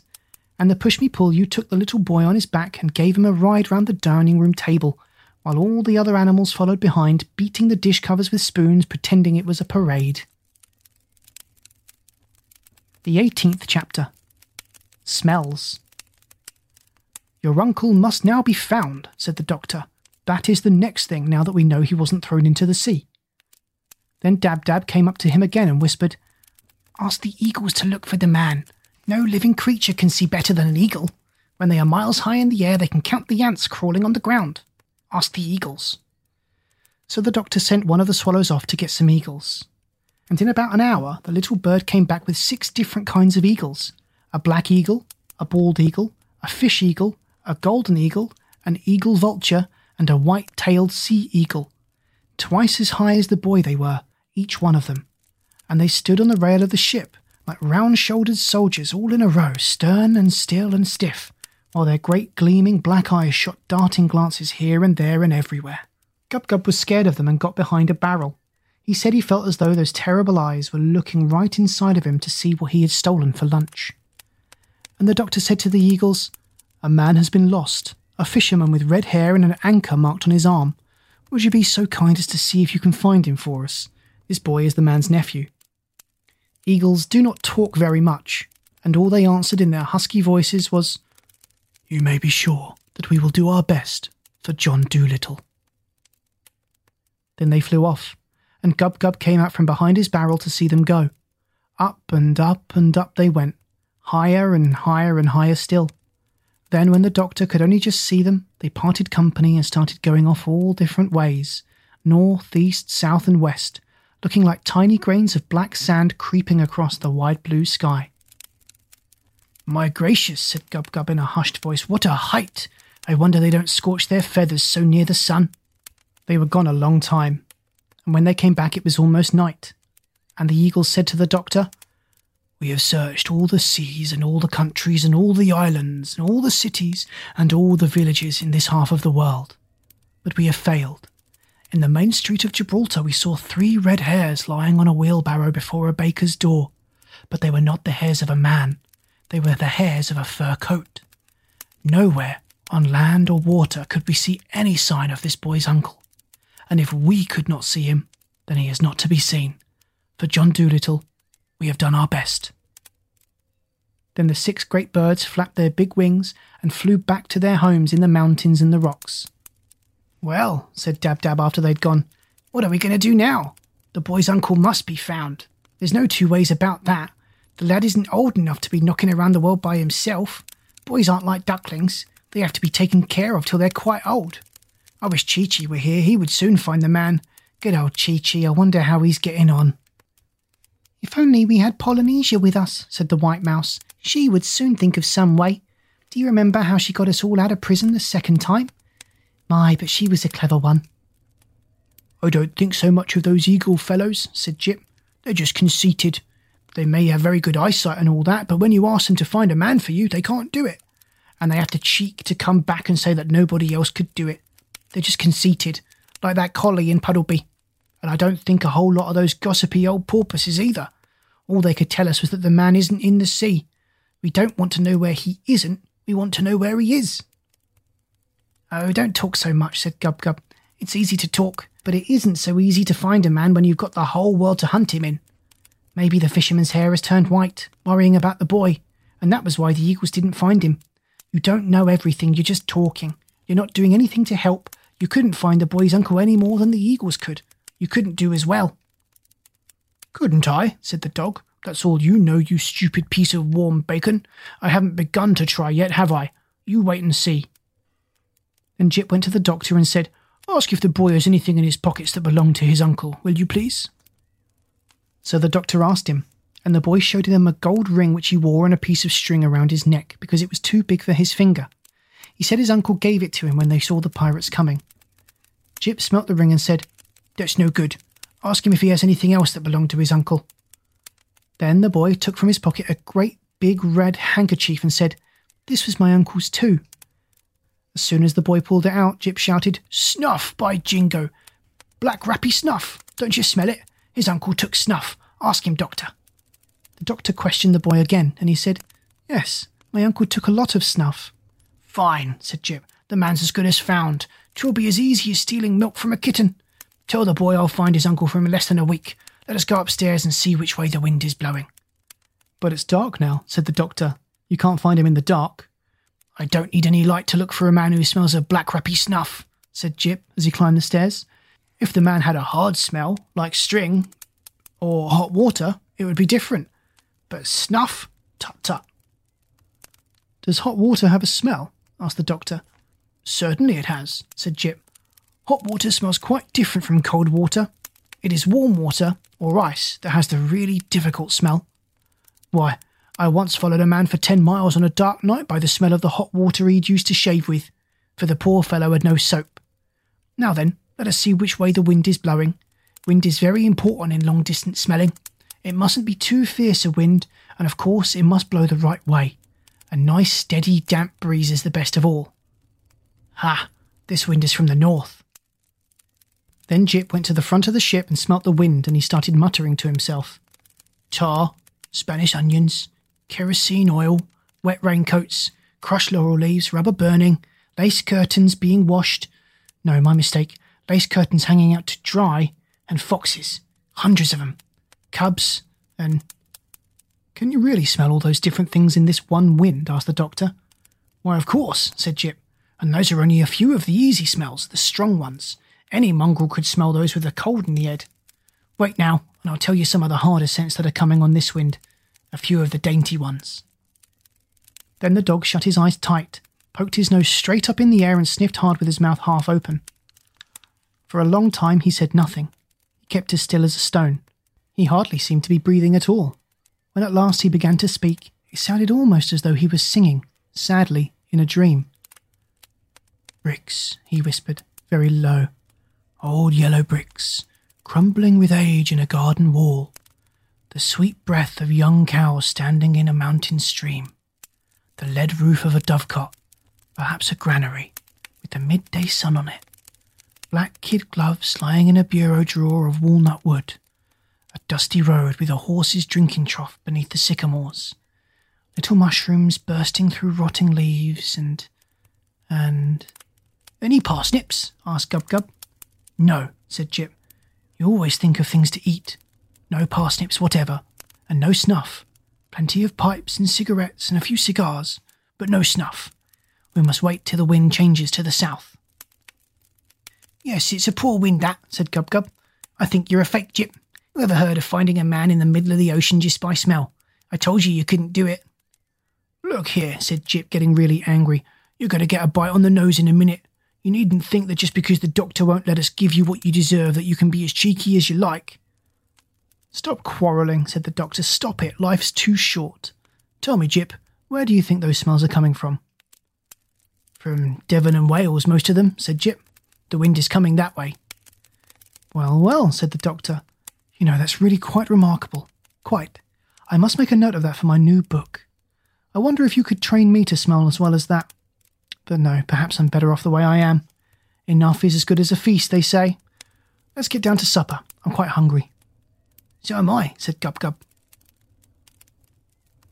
The 19th chapter. The Rock.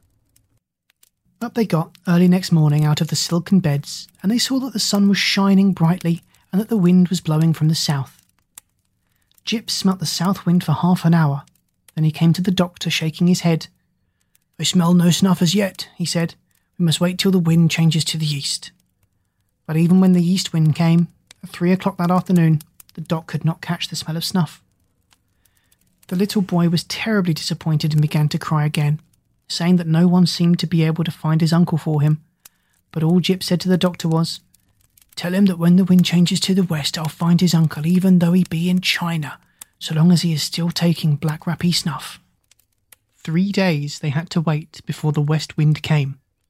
This was on a Friday morning, early, just as it was getting light. A fine rainy mist lay on the sea like a thin fog, and the wind was soft and warm and wet. As soon as Jip awoke, he ran upstairs and poked his nose in the air. Then he got most frightfully excited and rushed down again to wake the doctor up. "Doctor," he cried, "I've got it! Doctor, doctor, wake up! Listen, I've got it! The wind's from the west, and it smells of nothing but snuff. Come upstairs and start the ship, quick!" So the doctor tumbled out of bed and went to the rudder to steer the ship. "Now I'll go up to the front," said Jip, "and you watch my nose. Whichever way I point it, you turn the ship the same way. The man cannot be far off, with the smell as strong as this. And the wind's all lovely and wet. Now watch me." So all that morning, Jip stood in the front part of the ship, sniffing the wind and pointing the way for the doctor to steer, while all the animals and the little boy stood around with their eyes wide open, watching the dog in wonder. About lunchtime, Jip asked Dab Dab to tell the doctor that he was getting worried and wanted to speak to him. So Dab Dab went and fetched the doctor from the other end of the ship, and Jip said to him, "The boy's uncle is starving. We must make the ship go as fast as we can." "How do you know he is starving?" asked the doctor. "Because there is no other smell in the west wind but snuff," said Jip. "If the man were cooking or eating food of any kind, I'd be bound to smell it too. But he hasn't even fresh water to drink. All he's taking is snuff, in large pinches. We're getting nearer to him all the time, because the smell grows stronger every minute. But make the ship go as fast as you can, for I'm certain that the man is starving." "All right," said the doctor, and he sent Dab Dab to ask the swallows to pull the ship the same as they had done when the pirates were chasing them. So the stout little birds came down and once more harnessed themselves to the ship. And now the boat went bounding through the waves at a terrible speed. It went so fast that the fishes in the sea had to jump for their lives to get out of the way and not be run over. And all the animals got tremendously excited, and they gave up looking at Jip and turned to watch the sea in front to spy out any land or islands where the starving man might be. But hour after hour went by, and still the ship went rushing on over the same flat, flat sea, and no land anywhere came in sight. And now the animals gave up chattering and sat around silent, anxious and miserable. The little boy again grew sad, and on Jip's face there was a worried look. At last, late in the afternoon, just as the sun was going down, the owl, Tutu, who was perched on the tip of the mast, suddenly startled them all by crying out at the top of his voice, "Jip, Jip, I see a great, great rock in front of us. Look, way out there where the sky and the water meet. See the sun shine on it like gold. Is the smell coming from there?"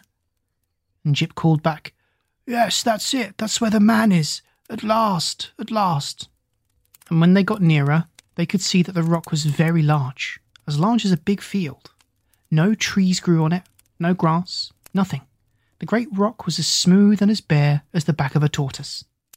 Then the doctor sailed the ship right round the rock, but nowhere on it could a man be seen. All the animals screwed up their eyes and looked as hard as they could, and John Dolittle got a telescope from downstairs. But not one living thing could they spy, not even a gull, nor a starfish, nor a shred of seaweed. They all stood still and listened, straining their ears for any sound, but the only noise they heard was the gentle lapping of the little waves against the sides of their ship. Then they started calling, "Hello there, hello," till their voices were hoarse, but only the echo came back from the rock. And then the little boy burst into tears and said, "I'm afraid I shall never see my uncle any more. What shall I tell them when I get home?" But Jip called to the doctor, "He must be there, he must, he must. The smell goes on no further. He must be there, I tell you. Sail the ship close to the rock and let me jump out on it." So the doctor brought the ship as close as he could and let down the anchor. Then he and Jip got out of the ship onto the rock. Jip at once put his nose down close to the ground and began to run all over the place. Up and down he went, back and forth, zigzagging, twisting, doubling and turning. And everywhere he went, the doctor ran behind him, close at his heels, till he was terribly out of breath. At last Jip let out a great bark and sat down, and when the doctor came running up to him, he found the dog staring into a big, deep hole in the middle of the rock. "The boy's uncle is down there," said Jip quietly. "No wonder those silly eagles couldn't see him. It takes a dog to find a man." So the doctor got down into the hole, which seemed to be a kind of cave or tunnel running a long way under the ground. Then he struck a match and started to make his way along the dark passage with Jip following behind. The doctor's match soon went out, and he had to strike another, and another, and another. At last the passage came to an end, and the doctor found himself in a kind of tiny room with walls of rock. And there, in the middle of the room, his head resting on his arms, lay a man with very red hair, fast asleep. Jip went up and sniffed at something lying on the ground beside him. The doctor stooped and picked it up. It was an enormous snuff box, and it was full of black rappy. The 20th chapter. The Fisherman's Town. Gently then, very gently, the doctor woke the man up. But just as that moment the match went out again, and the man thought it was Ben Ali coming back, and he began to punch the doctor in the dark. But when John Dolittle told him who he was, and that he had his little nephew safe on his ship, the man was tremendously glad, and said he was sorry he had fought the doctor. He'd not hurt him much though, because it was too dark to punch properly. Then he gave the doctor a pinch of snuff. And the man told how the Barbary dragon had put him onto this rock and left him there when he wouldn't promise to become a pirate, and how he used to sleep down in the hole because there was no house on the rock to keep him warm. And then he said, "For 4 days I've had nothing to eat or drink. I've lived on snuff." "There you are," said Jip. "What did I tell you?" So they struck some more matches and made their way out through the passage into the daylight, and the doctor hurried the man down to the boat to get some soup. When the animals and the little boy saw the doctor and Jip coming back to the ship with the red-headed man, they began to cheer and yell and dance about the boat, and the swallows up above started whistling at the top of their voices, thousands and millions of them, to show that they too were glad that the boy's brave uncle had been found. The noise they made was so great that sailors far out to sea thought that a terrible storm was coming. "Hark to that gale howling in the east," they said. And Jip was awfully proud of himself, though he tried hard not to look conceited. When Dab Dab came to him and said, "Jip, I had no idea you were so clever," he just tossed his head and answered, "Oh, that's nothing special, but it takes a dog to find a man, you know. Birds are no good for a game like that." Then the doctor asked the red-haired fisherman where his home was, and when he had told him, the doctor asked the swallows to guide the ship there first. And when they had come to the land which the man had spoken of, they saw a little fishing town at the foot of a rocky mountain, and the man pointed out the house where he lived. And while they were letting down the anchor, the little boy's mother, who was also the man's sister, came running down to the shore to meet them, laughing and crying at the same time. She had been sitting on a hill for 20 days, watching the sea and waiting for them to return. And she kissed the doctor many times, so that he giggled and blushed like a schoolgirl. And she tried to kiss Jip too, but he ran away and hid inside the ship. "It's a silly business, this kissing," he said. "I don't hold by it. Let her go and kiss Gub Gub if she must kiss something." The fisherman and his sister didn't want the doctor to go away in a hurry. They begged him to spend a few days with them. So John Dolittle and his animals had to stay at their house a whole Saturday and Sunday and half of Monday. And all the little boys of the fishing village went down to the beach and pointed at the great ship anchored there and said to one another in whispers, "Look, that was a pirate ship, Ben Ali's, the most terrible pilot that ever sailed the 7 seas. That old gentleman with the high hat who's staying up at Mrs. Trevelyan's, he took the ship away from the Barbary dragon and made him into a farmer. Who'd have thought of it, Him, so gentle, kind-like and all. Look at the great red sails, ain't she the wicked-looking ship? And fast, my." All those 2 days and a half that the doctor stayed at the little fishing town, the people kept asking him out to teas and luncheons and dinners and parties. All the ladies sent him boxes of flowers and candies, and the village band played tunes under his window every night. At last, the doctor said, "Good people, I must go home now. You really have been most kind. I shall always remember it. But I must go home, for I have things to do." Then, just as the doctor was about to leave, the mayor of the town came down the street and a lot of other people in grand clothes with him, and the mayor stopped before the house where the doctor was living, and everybody in the village gathered round to see what was going to happen. After 6 page boys had blown on shining trumpets to make the people stop talking, the doctor came out onto the steps and the mayor spoke. "Dr. John Dolittle," said he, "it is a great pleasure for me to present the man who rid the seas of the Dragon of Barbary this little token from the great people of our worthy town." And the mayor took from his pocket a little tissue paper packet, and opening it, he handed to the doctor a perfectly beautiful watch with real diamonds in the back. Then the mayor pulled out of his pocket a still larger parcel and said, "Where is the dog?" Then everyone started to hunt for Jip, and at last Dab Dab found him on the other side of the village in a stable yard where all the dogs of the countryside were standing around him speechless with admiration and respect. When Jip was brought to the doctor's side, the mayor opened the larger parcel, and inside was a dog collar made of solid gold, and a great murmur of wonder went up from the village folk as the mayor bent down and fastened it round the dog's neck with his own hands. For written on the collar in big letters were these words, "Jip, the cleverest dog in the world." Then the whole crowd moved down to the beach to see them off, and after the red-haired fisherman and his sister and the little boy had thanked the doctor and his dog over and over and over again, the great swift ship with the red sails was turned once more towards Puddleby, and they sailed out to sea while the village band played music on the shore. The last chapter. Home again. March winds had come and gone. April showers were over. May's buds had opened into flower, and the June sun was shining on the pleasant fields when John Dolittle at last got back to his own country. But he did not yet go home to Puddleby. First he went travelling through the land with the Push-Me-Pull-You in a gypsy wagon, stopping at all the country fairs. And there, with the acrobats on one side of them and the Punch and Judy show on the other, they would hang out a big sign which read, "Come and see the marvellous 2-headed animal from the jungles of Africa. Admission, 6pence. And the Push-Me-Pull-You would stay inside the wagon while the other animals would lie about underneath. The doctor sat in a chair in front taking the 6pences and smiling on the people as they went in. And Dab Dab was kept busy all the time scolding him because he would let the children in for nothing when she wasn't looking. And menagerie keepers and circus men came and asked the doctor to sell them the strange creature, saying they would pay a tremendous lot of money for him.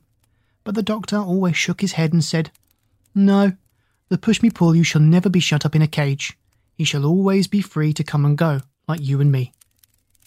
Many curious sights and happenings they saw in this wandering life, but they all seemed quite ordinary after the great things they had seen and done in foreign lands. It was very interesting at first, being sort of part of a circus, but after a few weeks they all got dreadfully tired of it, and the doctor and all of them were longing to go home. But so many people came flocking to the little wagon and paid the 6pence to go inside and see the Push-Me-Pull-You that very soon the doctor was able to give up being a showman. And one fine day, when the hollyhocks were in full bloom, he came back to Puddleby a rich man, to live in the little house with the big garden. And the old lame horse in the stable was glad to see him, and so were the swallows who had already built their nests under the eaves of his roof and had young ones. And Dab Dab was glad too, to get back to the house she knew so well, although there was a terrible lot of dusting to be done with cobwebs everywhere. And after Jip had gone and shown his golden collar to the conceited collie next door, he came back and began running around the garden like a crazy thing, looking for the bones he had buried long ago and chasing the rats out of the tool shed, while Gub Gub dug up the horseradish which had grown 3 feet high in the corner by the garden wall. And the doctor went and saw the sailor who had lent him the boat, and he bought 2 new ships for him and a rubber doll for his baby, and he paid the grocer for the food he had lent him for the journey to Africa, and he bought another piano and put the white mice back in it, because they said the bureau drawer was draughty. Even when the doctor had filled the old money box on the dresser shelf, he still had a lot of money left, and he had to get 3 more money boxes just as big to put the rest in. "Money," he said, "is a terrible nuisance, but it's nice not to have to worry." "Yes," said Dab-Dab, who was toasting muffins for his tea, "it is indeed." And when the winter came again and the snow flew against the kitchen window, the doctor and his animals would sit around the big warm fire after supper, and he would read aloud to them out of his books. But far away in Africa, where the monkeys chattered in the palm trees before they went to bed under the big yellow moon, they would say to one another, "I wonder what the good man's doing now, over there in the land of the men. Do you think he ever will come back?" And Polynesia would squeak out from the vines, "I think he will. I guess he will. I hope he will." And then the crocodile would grunt up at them from the black mud of the river, "I'm sure he will. Go to sleep." The end. Good night.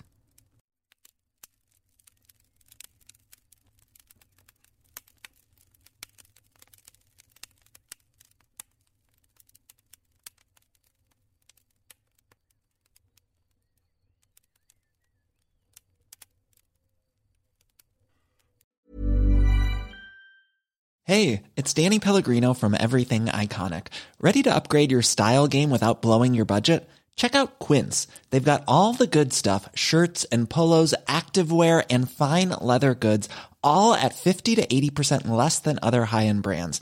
And the best part? They're all about safe, ethical, and responsible manufacturing. Get that luxury vibe without the luxury price tag. Hit up quince.com/upgrade for free shipping and 365-day returns on your next order. That's quince.com/upgrade. Cool fact, a crocodile can't stick out its tongue. Also, you can get health insurance for a month or just under a year in some states. United Healthcare short-term insurance plans, underwritten by Golden Rule Insurance Company, offer flexible, budget-friendly coverage for you. Learn more at uh1.com. Mom deserves the best, and there's no better place to shop for Mother's Day than Whole Foods Market. They're your destination for unbeatable savings, from premium gifts to show-stopping flowers and irresistible desserts. Start by saving 33% with Prime on all body care and candles. Then get a 15-stem bunch of tulips for just $9.99 each with Prime. Round out Mom's menu with festive rosé, irresistible berry chantilly cake, and more special treats. Come celebrate Mother's Day at Whole Foods Market.